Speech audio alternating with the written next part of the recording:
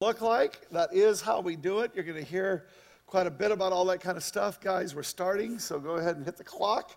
And thanks for getting my my PowerPoint up here, because I got to go to it here pretty quick. Do I have a clicker? I don't. Thank you. Yeah, I'm barely here. There was a big wedding, and then there was a whole bunch of people in town, and then there was a memorial yesterday, Kathy Knox's mother, and so on. And it's just been so. I got a really fun sermon, and it's going to be really great. But I just want to tell you, okay, pray for me. So here we go. What I want to do is I want to say, now I'm asking this question soberly. Don't want you to just give your first reaction. I want you to think about the answer to this question, okay? I want you to think about, do you really want to grow to a much deeper level in Christ? Do you really want to do that? Now, if you're a Christian in here, you understand what I'm talking about. If you're not a Christian and you're here, welcome. It's great to have you here. You'll enjoy what we're going to do today. But the bottom line is the question that I'm asking of Christians is, do you really want to go much deeper in Christ? Here's why I'm asking this in such a sort of awkward way. I want you to think about, there's a part of us, the Holy Spirit, that's made us new, that when I ask that question, immediately you say, of course I do, right? As a Christian. You ought to be saying that. If you're not saying that, we already got an issue, but hey. But the point is that, yes, I want to do that. But then there's this other part of us. Paul talks about it. Jesus, it's very much there in us. And I want you to think about what a segment that is. Thank you very much. You're awesome. We have such a great family and team, and it's awesome. But I just want you to think, here's what happens, is you really do, there's a part of you that really wants to do this, but there's another part that looks at, do I really want to go much deeper? Do I want to grow a little bit? Of course I do. But this whole idea of growing much deeper, of really upping my game, of really taking it to another place, frankly, that sounds like a lot of work, right? Sounds like a lot of stress. It sounds like, frankly, I'm kind of happy right now. I'm kind of contented. I'm kind of doing okay. I'm like, life is good, and can we not upset the apple cart? Can we just do like a couple little things and call that good? You know what I mean? Because after all, to really grow deep in you, God, that's a lot of work. Now, that's not true at all, is it? That's absolutely the opposite of what's true. Think about it for a second. The God that created us, when he first made us, what did he create for us? Did he create a place where we had to do a lot of work? It was a garden. Everything that we wanted was there for the picking, literally. Everything that we needed was right there. There weren't even any weeds in there. So you didn't have to do any weeds. All you did was just sort of hung out with God and ate. I'm thinking, if you want to know what God wanted, that's a pretty good place to start. You know what? Same thing in the end. Tell me, what verse is it in the Bible that talks about how much work being in heaven is? Right? Think about it. Where in the Bible does it say anything about all the work that we have to do in heaven? By the way, there was a popular book that came out a few years back about what heaven was like, and they basically said, well, it's kind of like earth, only better. But you still have a job, and you still have a house, and you still drive a car, and you go to work and everything else. And I just went, first of all, I went, oh, God, I hope that's not true. and the second thing that I knew was it's not true. It's not even remotely close to true. It's not at all what God talks about when he talks about heaven. Heaven is a place of rest, of peace. Strife and tear and all of the effort, all the work, all the four-letter word of it, all of it's gone. So if the beginning is God giving us something that isn't work and the end is something that's not work, why do we think of the middle as all work? Well, because there is some work in here, right? We are fallen, and there is something that we have to overcome. But do watch here. Watch. I might not be hooked up. I don't know what I'm doing, but click for me. Summoning the crowd, along with the disciples, he said to them, if anyone wants to be my follower, he must deny himself, take up his cross, and follow me. Now, there's the work part, right? But we can't have just that scripture without remembering this one. Take my yoke upon you. Now, listen to what he says. Let me teach you. Let me grow you. Let me increase you. Let me do this stuff. Look, I'm humble and gentle. Not work, four-letter word, crushing you, right? Even though it kills you, but, it's like a good death. And you'll find, but look what he says, you'll find rest for your souls. When you let me teach you, the end is not a bunch of work. It's rest. It's peace. It's the fulfillment of who he made you to be. So it's awesome. You want to know what's hard work? This world. And trying to maintain and prop up all the stuff we have to do in this world. Making a mortgage payment. Showing up at work on Monday morning. That's hard. Okay? There's a lot of work in this world, and you've got to prop up all kinds of stuff in this world, when what God is trying to do is to get you to a place of rest. My yoke is easy to bear. The burden I give you is light. You want to really go deeper in God? We think of it as work. Here's what he thinks of it as. Freedom. Rest. Set you free from the things that are burdening you down, that are weighing you down. You see, we've got it all. I think of Dana Carvey at moments like this when he did the church lady. And he would say, could it be Satan? He just gets us twisted up. And he gets us going exactly backwards. Right? Growing in Christ is not hard. Here's the physical metaphor for growing in Christ. Growing. How hard was it to grow from a baby to your size, Phil? How hard was that? How much effort did you put into that growing stuff? My parents put a lot of effort. He said my parents put a lot of effort in. But, to grow is natural. To grow is just what we do. It's not hard, it's easy. There's some things in there, we all get it. There are some valleys of the shadow of death because we are selfish and we are fallen, and there are some valleys of the shadow of death. But do remember, in the whole psalm that talks about the valley of the shadow of death, you know what's in the rest of it, right? I lead you beside still waters and green pastures. Okay? And I put you in a table that's in the midst of your enemies, the things that used to confront you, and now your head's anointed with oil and your cup runneth over. Surely goodness and mercy follow me all the days of my life. Not hard work and effort. Think about it. Something's gone wrong in our heads when we think about growing in Christ. And can I tell you what I think it is? I think it's the church. I really do. I think that there's something about how a church has to do what it does that turns discipleship into something that is, here's the way that churches disciple people. We'll set up a series of classes, series of experiences, series of things, and then everybody's got to go through them because we can't tailor-make to everybody their own little thing, right? So we've got to somehow get everybody grouped together, and we've got to put everybody through our discipleship process. And how much of that is actually of value to you personally? There is some, right? But it's a percentage, and the rest of it is like, why am I doing this? This doesn't seem to be valuable to me. I've already got that. This is good in me. There's other things I need to work on, and those we skip over. Hey, think about how the church disciples, which is sort of cattle mill, running them through, right? And then think about how Jesus disciples. What does he do that's different than what a church does? It's every single person, individually, personally. That area in which you personally, fingerprintedly, uniquely need growth, gently, lovingly, humbly, easy yoke, burden light, but he walks you through that, doesn't he? He walks you through what you need to do. And so, there's some work in it, but it doesn't seem like work because the benefit comes when you get to the other side, and now you're free from it, now you've grown, and you're going, I get that there was some hard in that, but wow, there was all kinds of good in that, and I'm willing to do that again. So you see, here's what we're willing to sign up for. Here's what God wants us to do.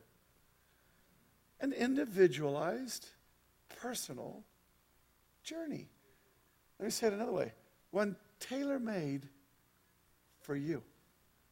And that's different than the one that's tailor-made for you.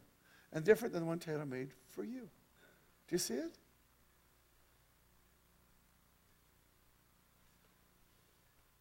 If church can't do that, because you got to run everybody through the cattle mill, then that's the problem. We need to start discipling the way Christ disciples. We need to join Christ in the discipleship process that he's got you in the journey. Right? This is what we're supposed to be doing, isn't it? So we're going to do something that is 4 years, actually 6 years in the making. And it's coming to fruition in a way, just the very beginnings of it. But I just want to tell you something. This is one of the most important Sundays in this church's history. We're doing something that I talked to a friend of mine. He was the number 2 guy at Foursquare. I said, I've got this image that we're not discipling properly in church, and what we need to do is we need to make it personal. We need to work with people one-on-one. And this is a very... And he said, I've been a minister for, I think he said 30-some years. He said, I cannot believe that I never thought of that. It was Jared Roth, for those of you who know him, because he's just a great guy. And he said, I cannot believe, and if you know Jared, he's very much about people. And he went, I cannot believe that I've pastored all these years, and it never occurred to me that we were supposed to be doing this. And then he said, just like I've been saying, he said, if you look at the world, that's the way the world's going. Gyms go to personal trainers. Weight Watchers goes to personal coaches. What the world is learning, the way to make people grow is not to put them all through the same thing. One size does not fit all. Here's what one size fits. Nobody. Right? Your size fits you. And then when we're supposed to be tailoring to you, we're supposed to be joining Christ in the work that he's trying to do in you. So we're going to start a beta program today. It means not everybody's going to be in it, but wait till you hear what God's doing and everything that we're doing with it. So with that said, who's our prayer? I can't read it. Oh, Chantel. Wow, what a perfect person to be praying for this particular sermon. That's because of all the work that she's actually done on this project behind the scenes for years, and just your heart for it. So pray for the sermon, pray for the church, pray for another church.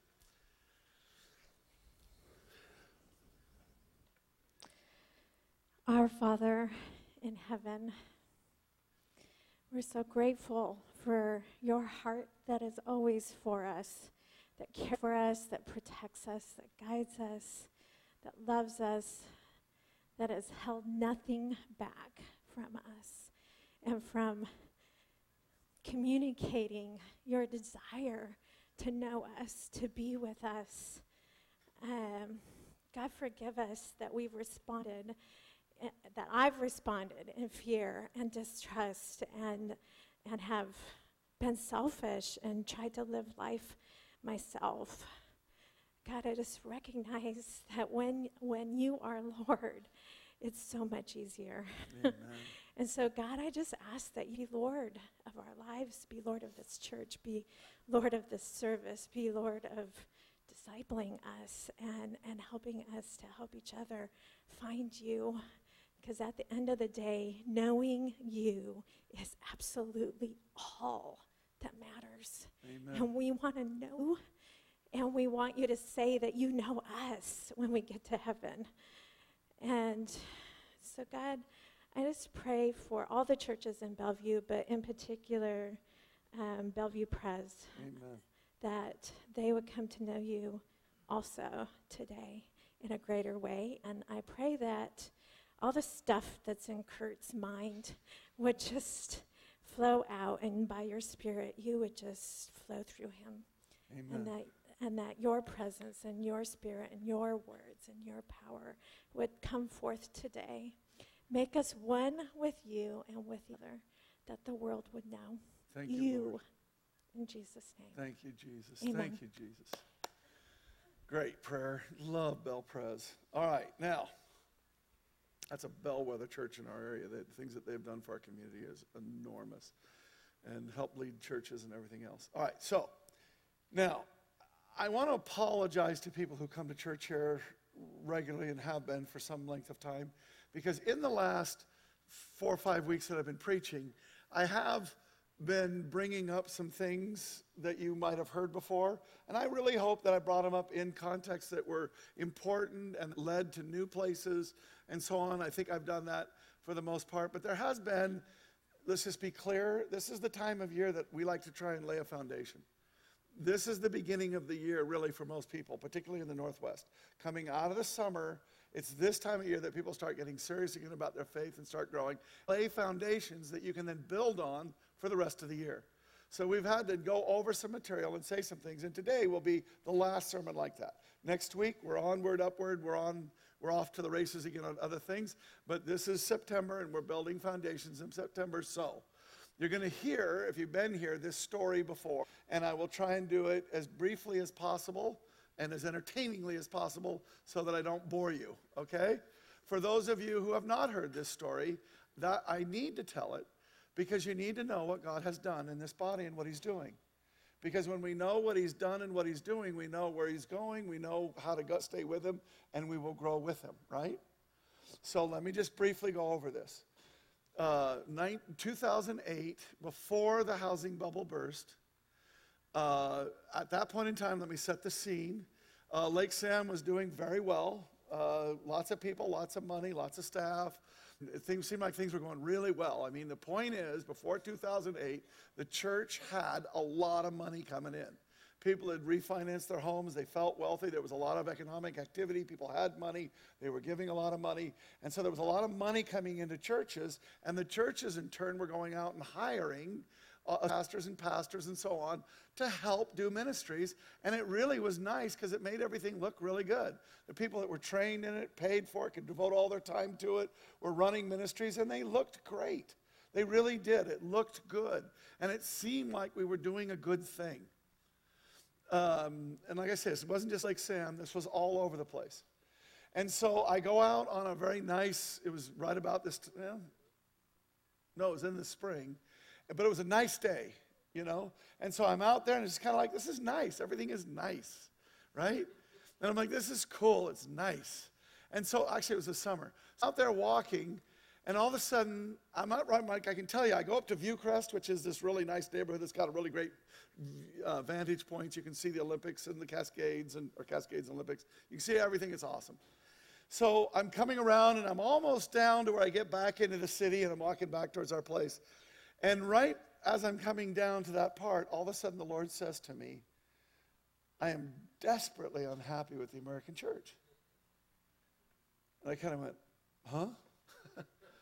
What was that?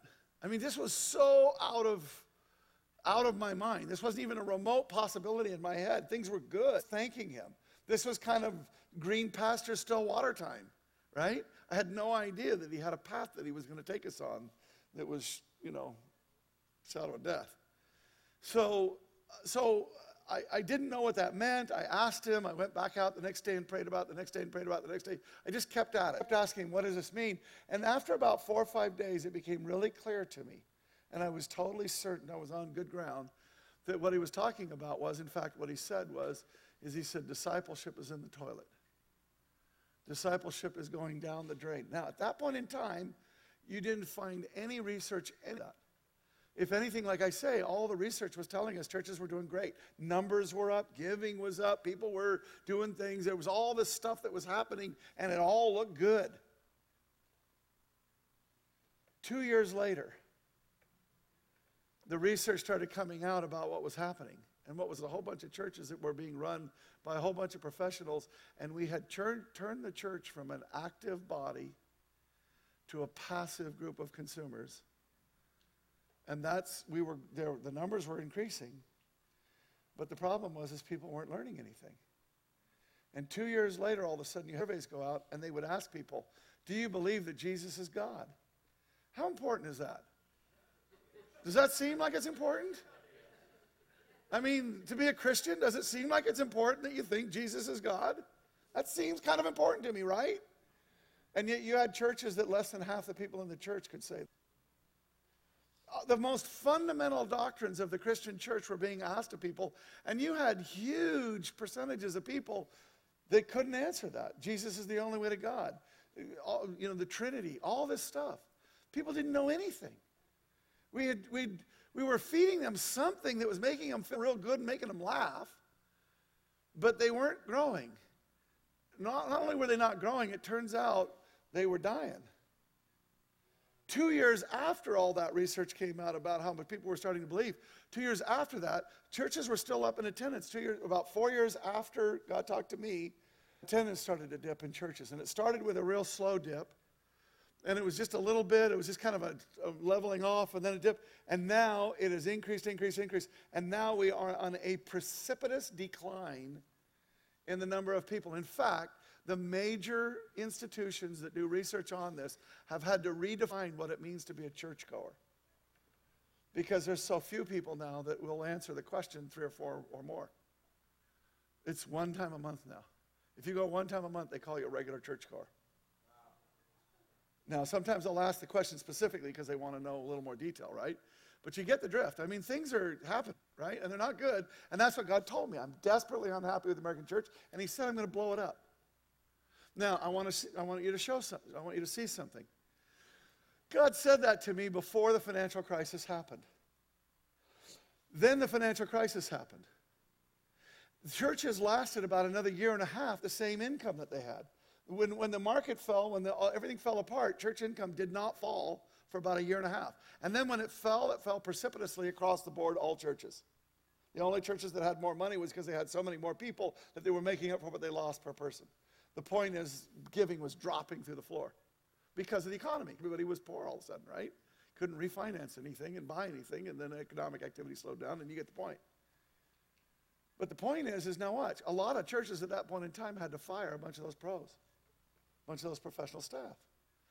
We actually had already been in a 1.5-year long journey trying to figure out what God was saying.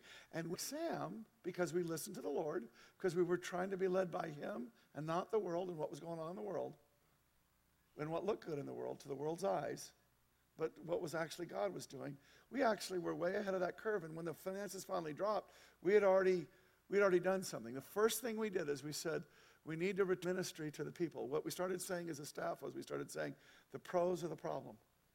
The reason why people aren't growing is because we've hired professionals to take care of the ministry, and some people are helping them do the ministry, but the person that's growing is the pro we hired. They're the one that's having to go to God and figure it out. Everybody else is just sort of doing a little something, and it's not actually growing them. And so the point is that we've robbed the discipleship mechanism that God had in a church from the church. We'd put it in the hands of the pros, and what God wanted you to do was minister, and when you ministered, that would grow you, right? That's what was supposed to happen. So we started returning ministry to the people, and then we started talking about it as a synagogue. We started saying this needs to, a synagogue, if you have 12 families in a region, Jewish, and then they come together, they're a synagogue. And by the way, a synagogue can be a synagogue without a rabbi. Can you imagine there being a church without a pastor? Now, Jesus said he gives pastors to the church. The synagogue is simply 12 families or more, and those families are running the community. They're bringing lessons, and they're talking about things, and they're interacting, and they're growing together as a community, and they're doing the things that the community needs, raising each other up. Which over time, over the years, and you hear this all the time from me now, I started thinking of family in a whole new light. What is a family? What is a family? What's the central, most important job that a family does? What is it? Love each other is really great. Actually, I love that. But I think it is a more fundamental thing. You're supposed to know that's more fundamental. But that's not the thing that they do, or I don't know how to say it. Give me another word than love. Support is great.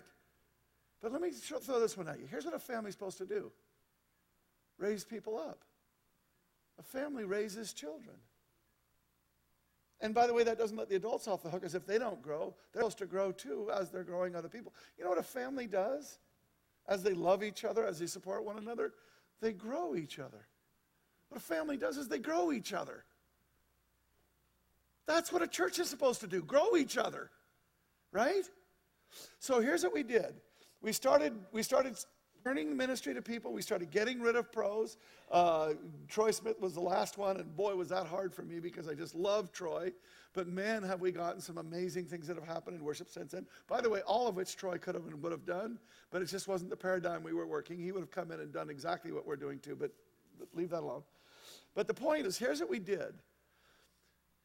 Now that we had no pros and we were returning ministry to people, we had a concern, which was, what if we let go of all these pros that were making things great, but it didn't actually grow people?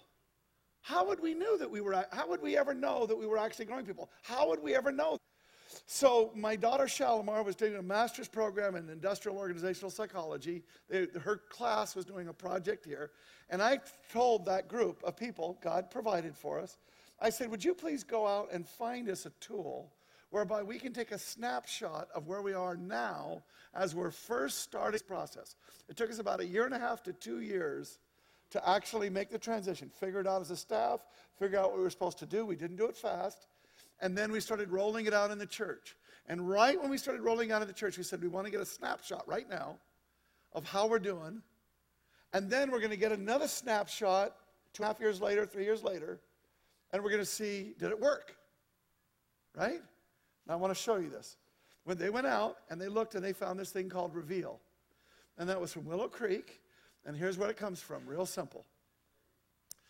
Even before the crash, Willow Creek just said, how are we doing? Are we growing people? What are we doing? How are we doing? And they thought they were doing really good. So they spent $1 million on Gallup to sort of prove that what they were doing with seeker-sensitive churches was a good thing.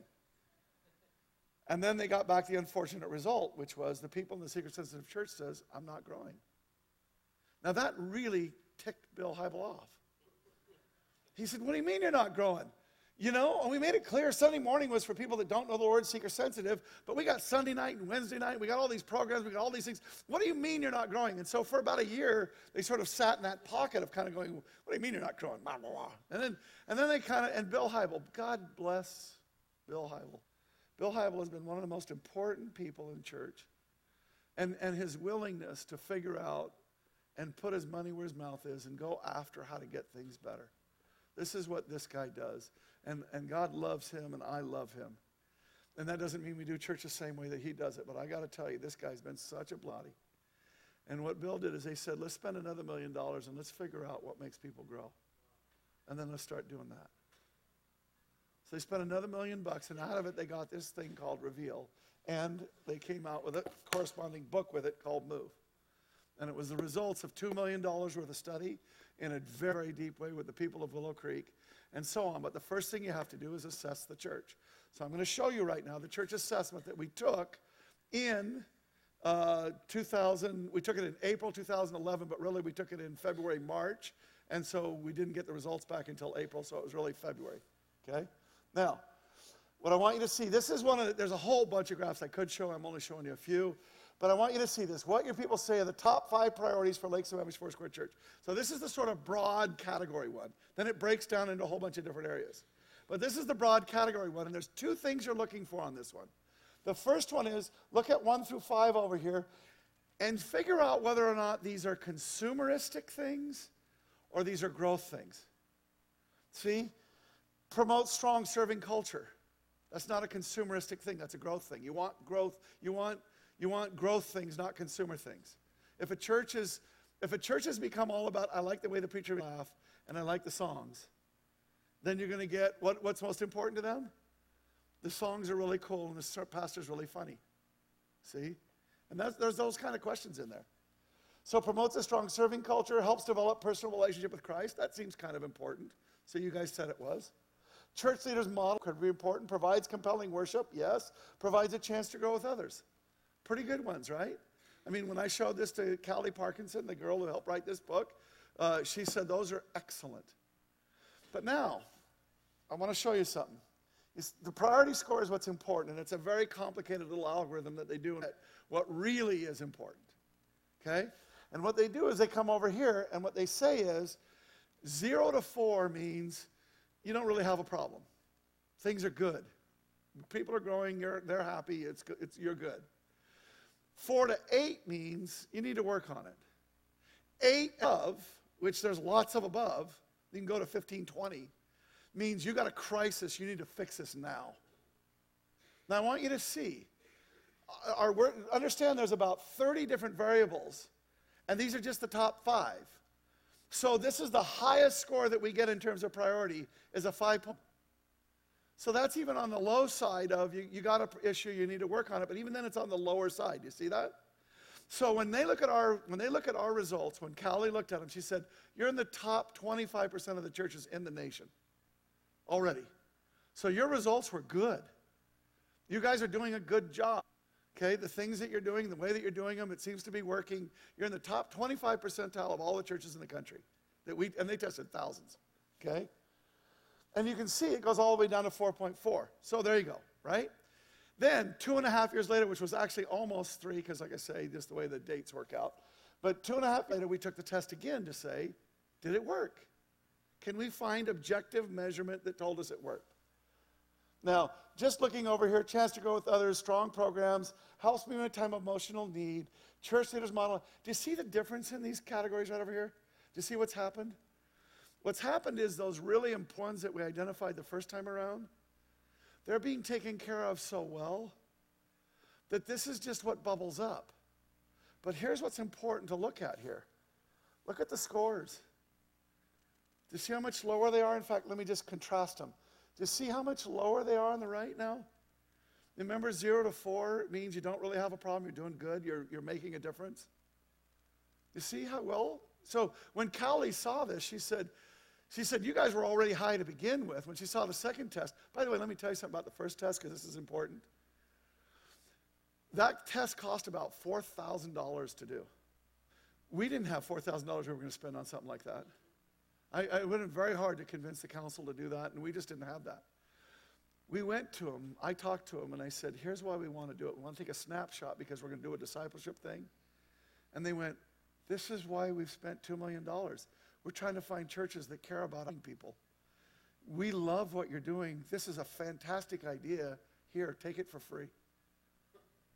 And they gave it to us for free. Okay?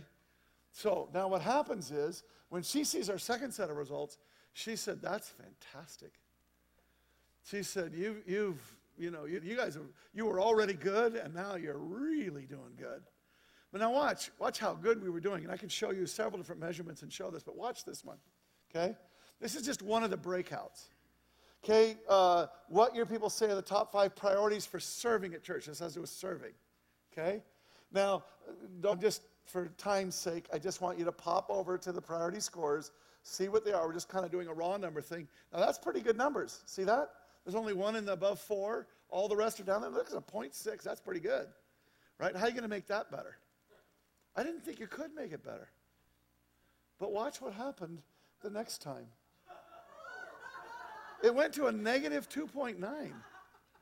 And I called up Callie and I said, what's a negative? Is that bad? That sounds bad. It seems like that would be bad. And she said, I'll tell you what it is. And she said, we don't see it very often.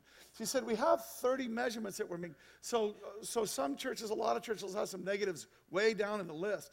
But people never have negatives up high. Because that's the, and what she said was, it tells me 2 things. She said, the first thing it tells me is, a negative number tells me, you're exceeding the expectations that people have in this area. People think that you should be doing this, that it's important to them about serving, and you're exceeding what they expect. But she said it actually tells you something more deeply. This is what we've learned now as we've worked this study. When you see negative numbers in the top 5, what that's actually telling you is that you're actually ahead of where people even think they should be. But they like it because you're growing them. You're bringing them things that they don't even know that they should have wanted, and now they're starting to do them, and it's growing them, and they like it, and so now you're exceeding the expectation throughout. That we had 4 things that were positive numbers, and the other 26 or 27 were all negative. All meaning exceeding and growing. I don't know how large the largest one got down to, but you can imagine it got pretty large. Do You see, here's one other, let me just show you. Here's top 5 priorities for serving those in need. One was just serving in general. Now this is serving actually people in need. And look at on the right-hand side, our 2013 score. 2 of them are negative. Can I say something? When we saw this result, if you were around here, we celebrated this. Because we had taken some huge risk, and it cost us some people, and things happened, and, it cost us some, there was costs in here, right? There was hard things. But boy, we needed to celebrate what had happened and what God was doing here. And we did. We celebrated it when that happened.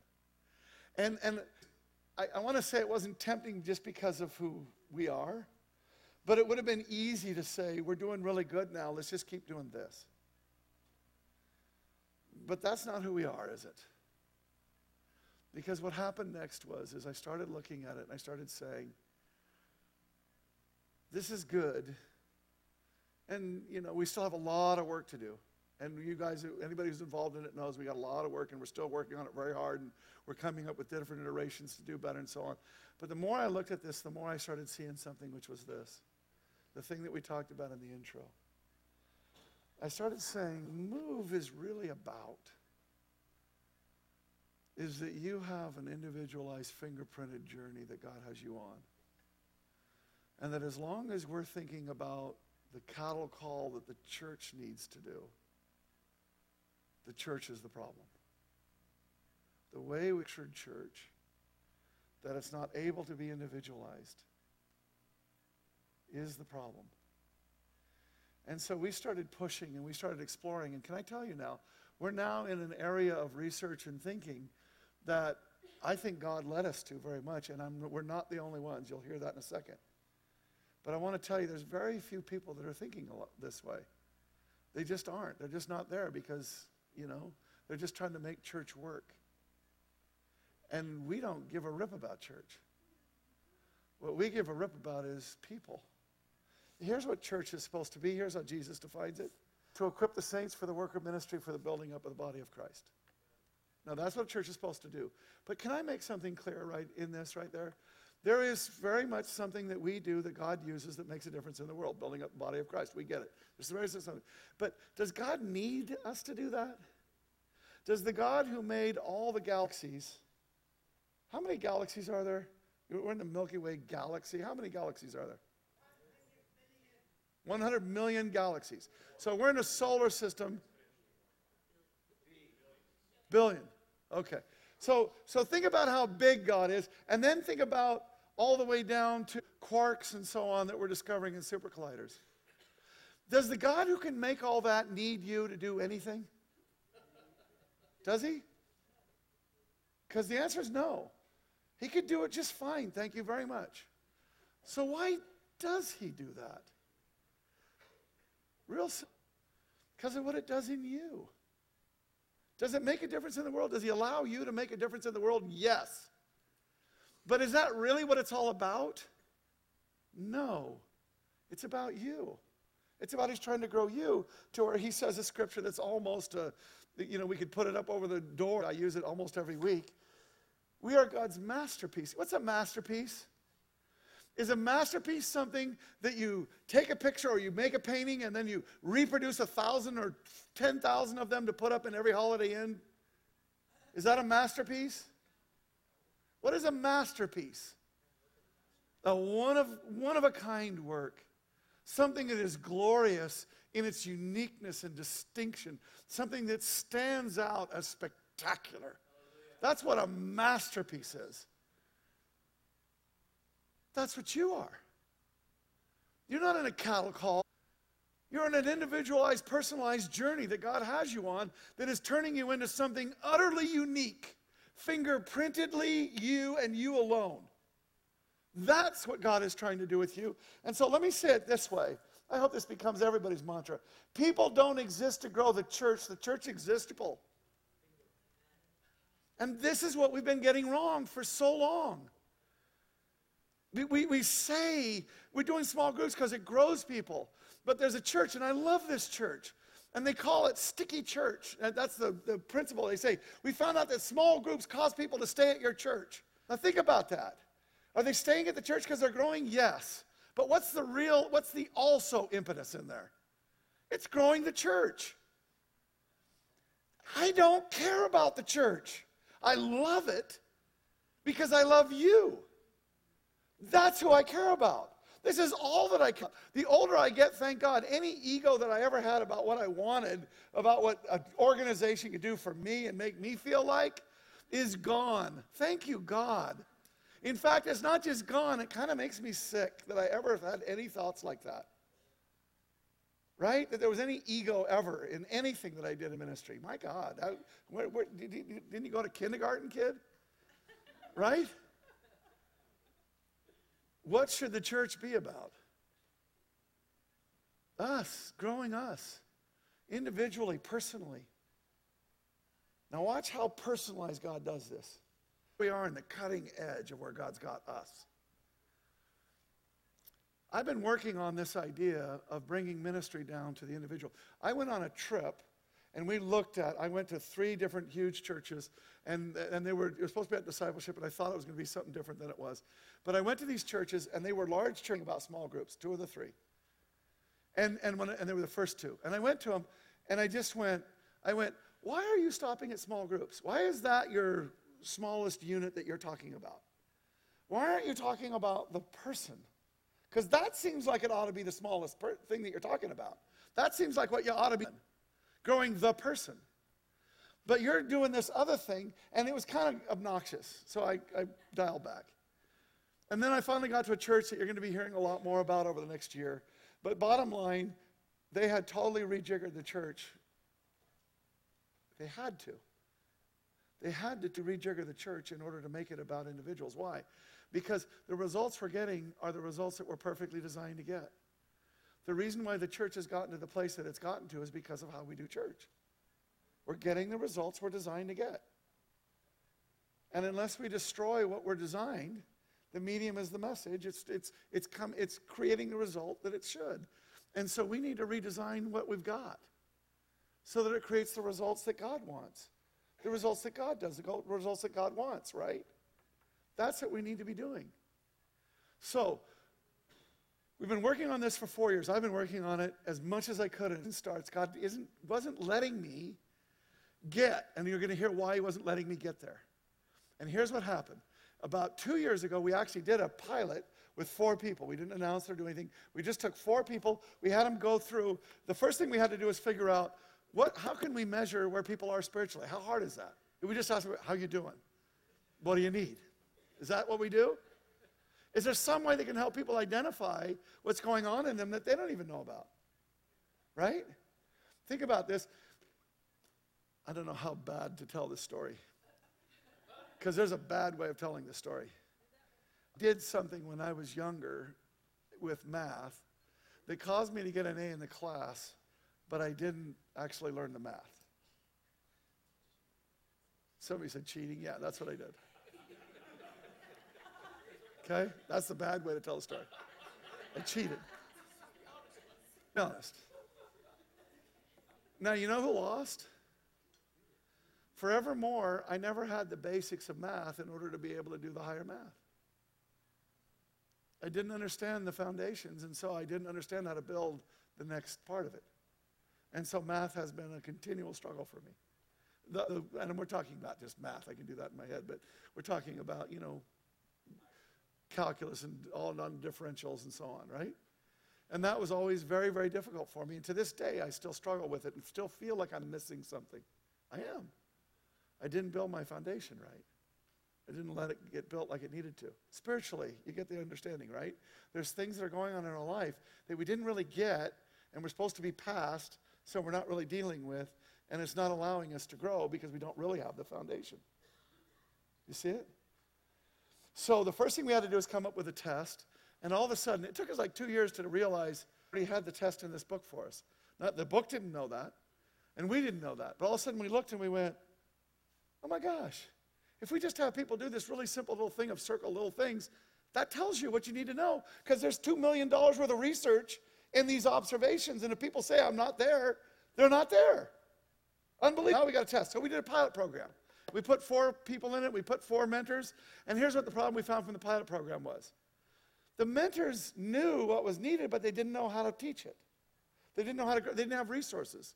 They didn't know how to help the person grow in it. So it was pretty much, one or two of them worked and two or three of them didn't work. Right?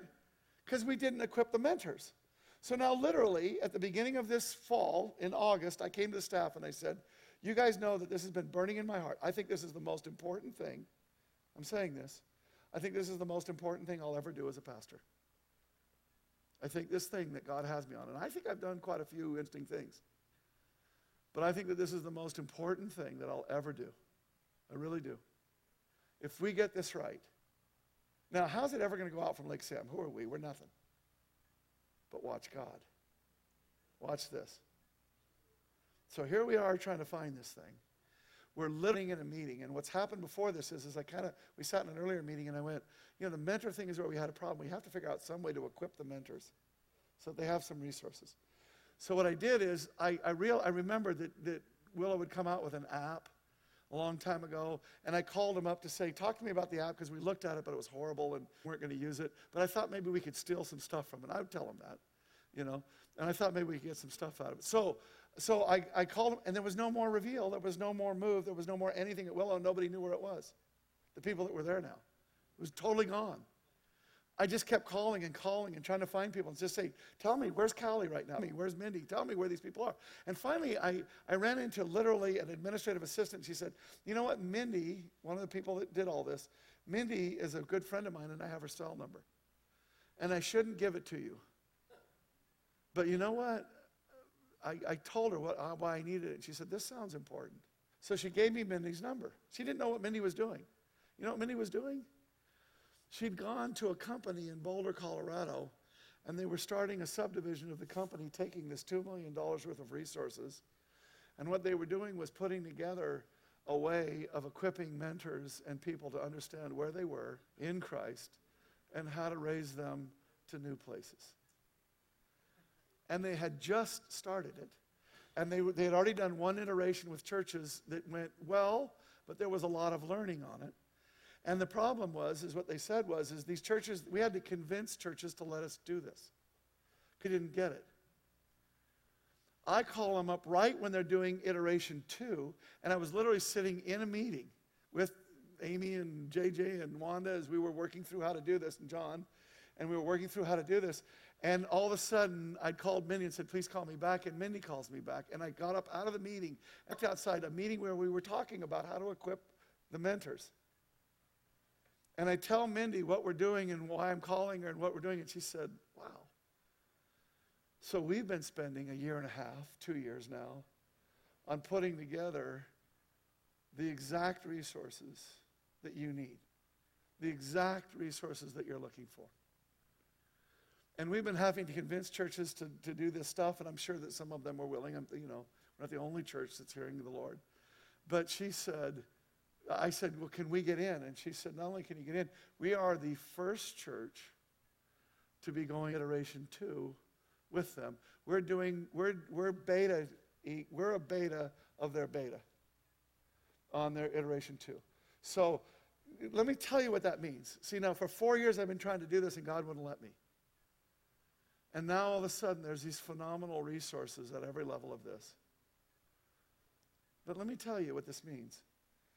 The people in this church that participate in this beta, and then the people that do it again in January when we open it up to more, the people who do that are going to help design something which is going to be in thousands and thousands of churches in coming years.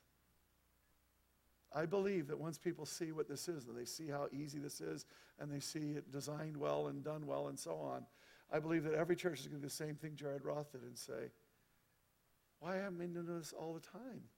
What did we miss that we didn't get this? And the church, I think, is going to go from the cattle call, one size fits all, to a mentored experience where everybody's unique journey is being helped along. Now that's what happens when you listen to the Lord. What happens when you let the Lord lead you. He puts you right in the middle of something that's going to make a difference, not just for you, but for everybody. Okay? So with this substantial buildup I'm now going to take you to this. It's going to take us like 10 minutes.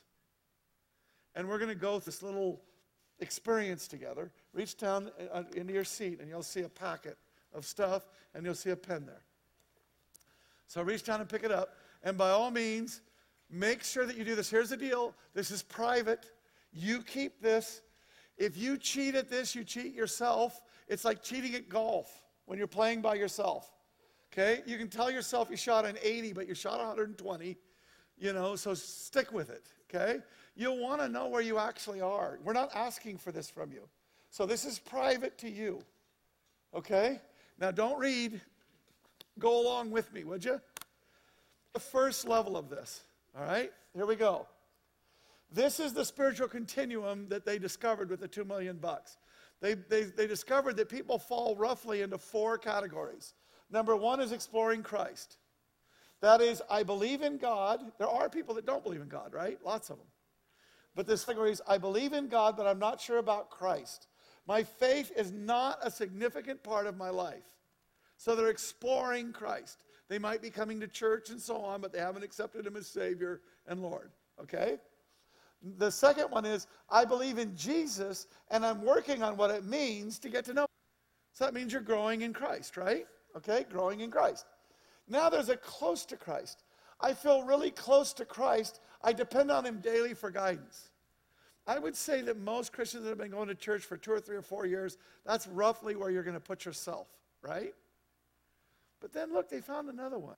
I find this fascinating. My relationship with Jesus is the most important relationship in my life. It guides everything I do. You see that? Now, how do you know which one you're in? Do you just self-select? No. Watch this. Turn to the next page. How 7 personal spiritual practices advance spiritual growth. And do you see them? In exploring Christ, they said, these are the 4 things that we found were critical for people that are exploring Christ to be doing, to have happening in their life. The next one, growing in Christ, things. The next one, to transition. You'll notice these are the transition from each one. If you want to go from exploring Christ to growing in Christ, these are the 4 things that'll take you to there. Growing to Christ, then there's these things, then there's those things. So now here's what I want you to do. Please, again, be honest. Nobody's going to see this but you. Here's what I want you to do. Circle the ones that are true. And don't circle the ones that you're not there on. And think about it. If you're kind of there on it, but you know you could use some help on it, then don't circle that one. Because that's an area you need help. Something's missing, right? And it'd be good to get that. Good? All right, now, while you guys are doing that, I'm speaking to people that are streaming right now. If you will go to the slider on our homepage, you're already watching the media window. If you'll just go to the sliders on the homepage, you will see a slider there. Click on it. It'll open up. The title will be a clickable. Click on the title. That's going to take you to a document. It'll just have a couple of things on it, but you'll see a Word document attached to it. Click on that Word document. It'll open it up, and you'll have all of these things right in front of you, so you can do this at home too. Okay? So ask on the chat line there if you didn't understand what I just said. But go to the home page, open it up. You got to click through till you get to a Word doc with these pictures in it. Okay? All right. So is everybody filling this out? It should only take a minute or two. There's some repetition in here. Okay? But I hope everybody's filling out. Please. What? No, don't go to the next page. Just when you get done, just kind of raise your hand or something. How many people are done? If you have a question, by the way, go ahead, Michael. What? Circle whatever you do and don't whatever you don't do. Just circle what you do and circle what you're, isn't all the way there. Does that make sense? Becca, you look confused. What are you saying? Yeah, all of them. You do all of them across the whole page. Look at every one. If you're doing that, circle it. You find some in the far column, some in the near column, right? It'll be all over. Okay, but just circle whatever you do and don't circle whatever you don't do. Okay?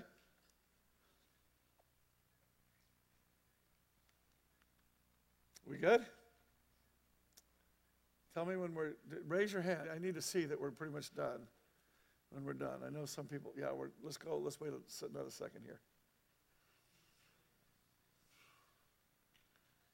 You know, if you don't go to this church, you can be doing this. It's just a fun thing for yourself. It'll help you discover where you are. It's just a really cool thing. Like I say, $2 million worth of research helping you on this.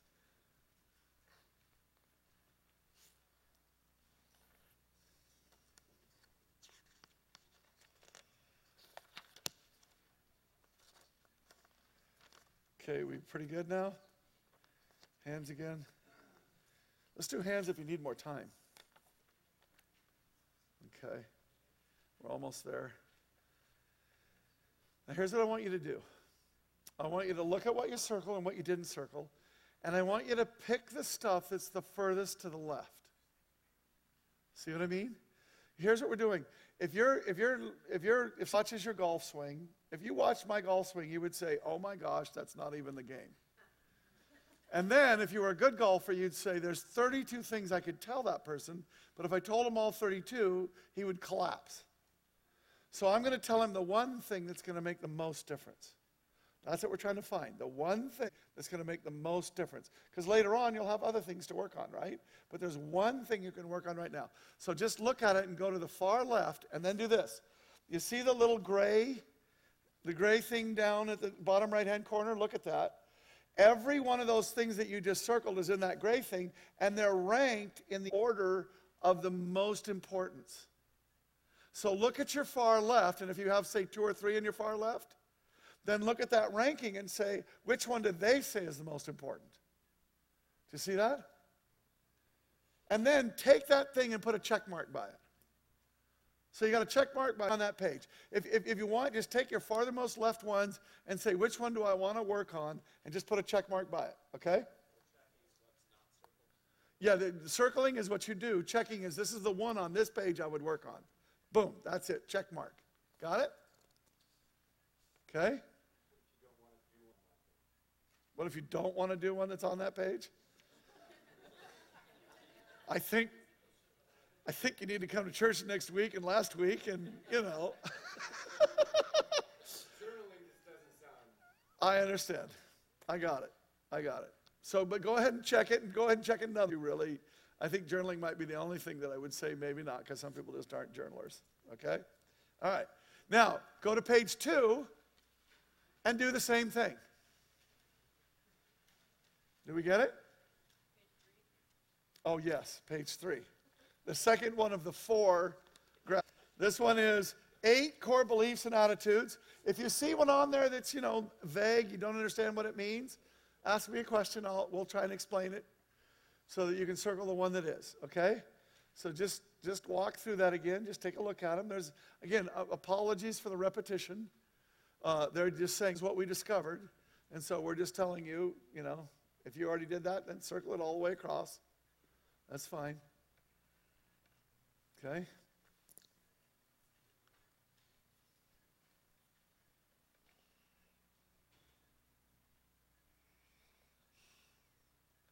I feel like I should be tap dancing up here right now. Just something. Yeah, there you go. Yeah, honestly, somebody did that. They said we should have the Jeopardy music going on. And I said, no, we don't want to put people under pressure. I'm trying to make this a fun little exercise. I mean, this is simple, right? So circle what you do, leave open what you don't do. When you get to the end of what you're going to circle and not, then take a look at the furthest left things. Look down there at those. Look down there in this instance. There's how many of them? There's 8 this time. Look down there and see what they prioritize. And then if that seems like the right one for you, check the one that's the right one for you on this page. Okay? I take it that that's somebody's phone, not a hurricane warning, right? Okay? Yes? So, what if, which one do I circle if it's the same thing in both columns? Both. If you do it, circle it. Okay. Okay? If you do it, circle it. It doesn't. Some of them go across columns. You can just draw a circle around both columns if you want. You do that thing. It doesn't matter where it is. You do it. You're good. And you understand everybody's everywhere on this. Go ahead, Andy. If you circle all of them, then yes. That's exactly right. We're going to have plenty of people in here that can virtually the entire page, if not the entire page. Okay? There's a lot of deep, mature people in here, and yeah, you're doing all this stuff. What's that? Yeah, sure. Understand, you guys, what they did, well, I don't want to talk while you're doing it. Slow you down. Okay? We're almost done. Turn next page. When you get done with the next one, turn to the next page. Okay? This one is the 4 spiritual activities with others that advance spiritual growth.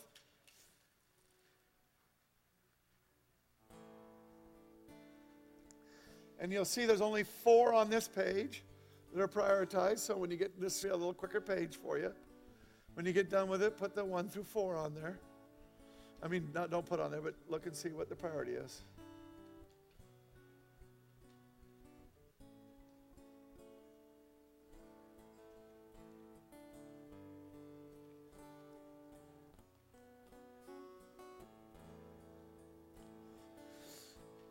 Remember to check one thing on each page.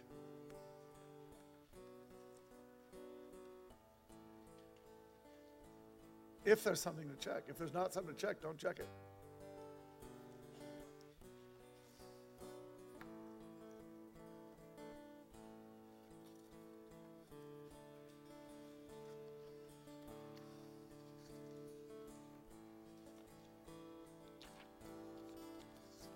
How many people are done with page 3? Okay.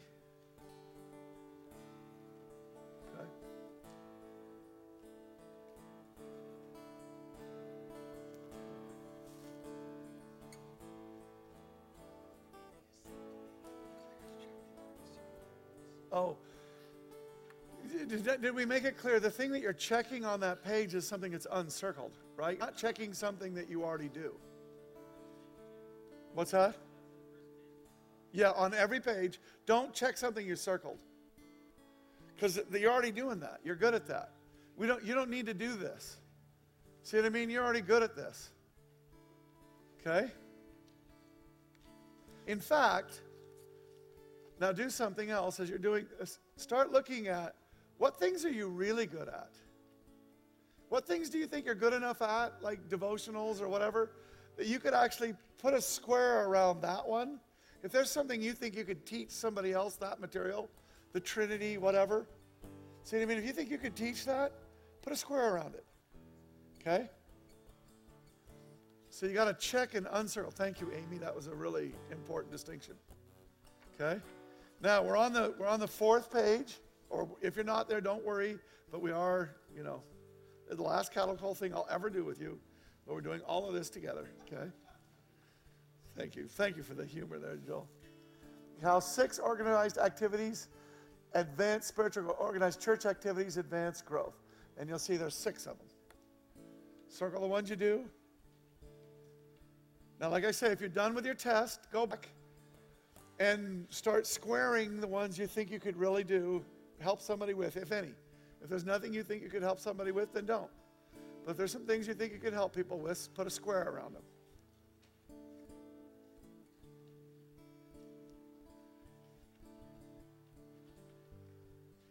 How are we doing? How many people are still on page 2? How many people are on page 3? How many people are on page 4? How many people are done with page 4? Good. So we're going to give it about a minute.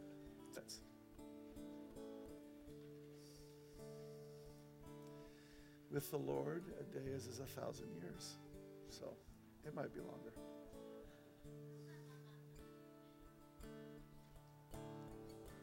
You good? Now I'm going to start talking. So try and pay attention and finish what you're doing. Now, here's what I want you to do. On those 4 pages, you have at the most 4 checks, 1 on each page. Okay? If you only have 2 or 3, that doesn't matter. But go to the one go to the ones And now just take a minute with the Lord and just say, which of those 2 or 3 or 4 things do I need to work on? Does it feel like it would help me if I started working on that? Okay? You see that? That should be a fairly quick thing. Of those check marks, what's the one that I feel like would make a difference and I'd like to work on it? Okay? Journaling you don't want to work on? Fine, don't pick that one. Okay? But Trinity or, whatever it is. Okay? Now here's what I've just done for you. We've just done for you. As a church, we've helped you identify an area where the Lord is definitely trying to shore up your foundation. We've just helped you identify an area that the Lord is very much going to be working with you in order to grow you. Okay? So keep your eye out for that. But now I want you to do something for me. And I hope everybody signs up for this. Understand, we're doing a beta test, so we can only pick 20 people. But we need a broad swath of people. We need people at different stages of growth. We need people with different needs. We need people that are really taking this whole thing that they're developing and putting it to the test. So we'll be picking 20 people to go through this and 20 people to mentor somebody. And you might be somebody that's picked both to go through it as a mentee. It's helping somebody else with something else. Do you see it? Because we're just working on one thing. Every person, we're not working on all the things you didn't get. We're working on one thing. And by the way, when we do this as the test, the people that go through this, you'll be taking a much more sophisticated version of what we just did that will help identify in much more detail where a foundation can use some shoring up. Okay? Very much more sophisticated than what we've just done. But this is kind of fun. This was easy. It was quick. Right? And I hope it helped everybody here. But here's the deal. Please take this card out now. Okay? You need this card. If you don't have, look around in the seat chairs. Are they in the seat chairs? Good. They're in the seat chairs. So pick out this card, and if you're willing to be a mentor or a mentee, if you're, the terminology we're using is if you're willing to be a player or a coach. Okay? If you want to be a player or a coach, then do this. Circle roughly where you think you are. Remember the descriptions? It was on that front page. You can just turn to your things and circle. Are you exploring Christ, growing in Christ, close to Christ, or Christ-centered? Which one of these are you? We want to be able to report to them where you're self-identified. And the test should have helped you understand where you actually are too, right? So circle one that you think you are. And then I would like to focus on, and for those of you who are doing this, and please, how many people are doing this? Would you raise your hands? I need to make sure I'm getting a lot of people doing this. Could you, if you're not doing this, that's a lot of hands and that's great. But would you please, this is going to be really simple and low-key. This is going to be like an hour a week to work on this. This isn't going to be hardcore, oh my gosh, I don't have time for this. We have excellent resources. So would you sign up to be a coach? Sign up to be somebody that's being helped, please. I'm really hoping pretty much everybody fills this out, okay, so that we really have a good selection. But here's the deal. In the areas that you checked, write down what areas you checked. Now, this part you are disclosing to us, right? We don't have your test, but you're telling us these are the areas I'd like to work on. And if you don't want to work on journaling, don't put it in there. Okay? Put in there the ones you want to work on. The test just told you, the little thing we did told you, here's what to work on. Now write down 2 or 3 words there. These are the things I'd like to work on. And do them in order of importance. What do you think is most important? Or kind of circle the one that you feel most important about. Would you do that? Okay, we're almost. All right, now, if you'd like to help other people, remember when I asked you to do the squares around some boxes? Put that in there. What's the things that you can help somebody with? Okay? Put those squares in there. Now, we're going to be putting some things together, and we'd like to know who you know. We'd like to know who you'd like to work with. So you see what it says? We'll be matching coaches and players. Feel free to suggest a couple of people you'd like to work with. Is there somebody that you know that and you think, yeah, I'd like to work with this. Or even as a mentor, I'd like to work with so-and-so. See what I mean? Now do circle though. Tell us, are you looking to mentor that person or are you looking to be mentored by that person? Somehow make us know that. Okay, so that we don't reverse it for you. Well, I didn't want help in that, Zan. So, you know, who would you like to help, and who would you like to have help you, and who would you think would be good to help you? Does that make sense finally? And then, just real quickly, write down your name, your phone number, your email, so we can get in touch with you. Are you in a small? Because if you are, we might be matching up with someone in your small group. Who's in your threefold? Thanks for filling that out. And how long have you been a Christian? Because again, we need to get a broad range of things. Now, how are we doing? How many people still need another minute here? Okay. Ushers, could you come forward, please? We're not doing the offering just yet, but ushers, thank you for coming forward. Now, if you're willing to be in this, and we're going to be choosing this right now. So if you want to do it later, please fill it out, but we're choosing people now. We'll probably have some ability to choose some additional later, but I hope you're going to pass it in right now. So would you do me a favor? Pass these to those two aisles. If you're filling out a card, pass into the two aisles. You can fold it up if you want to keep it private, okay? But ushers, would you just pick up the cards going down the two aisles, okay? And yes, you can go down. You can pick it up right there if you want, okay? Okay.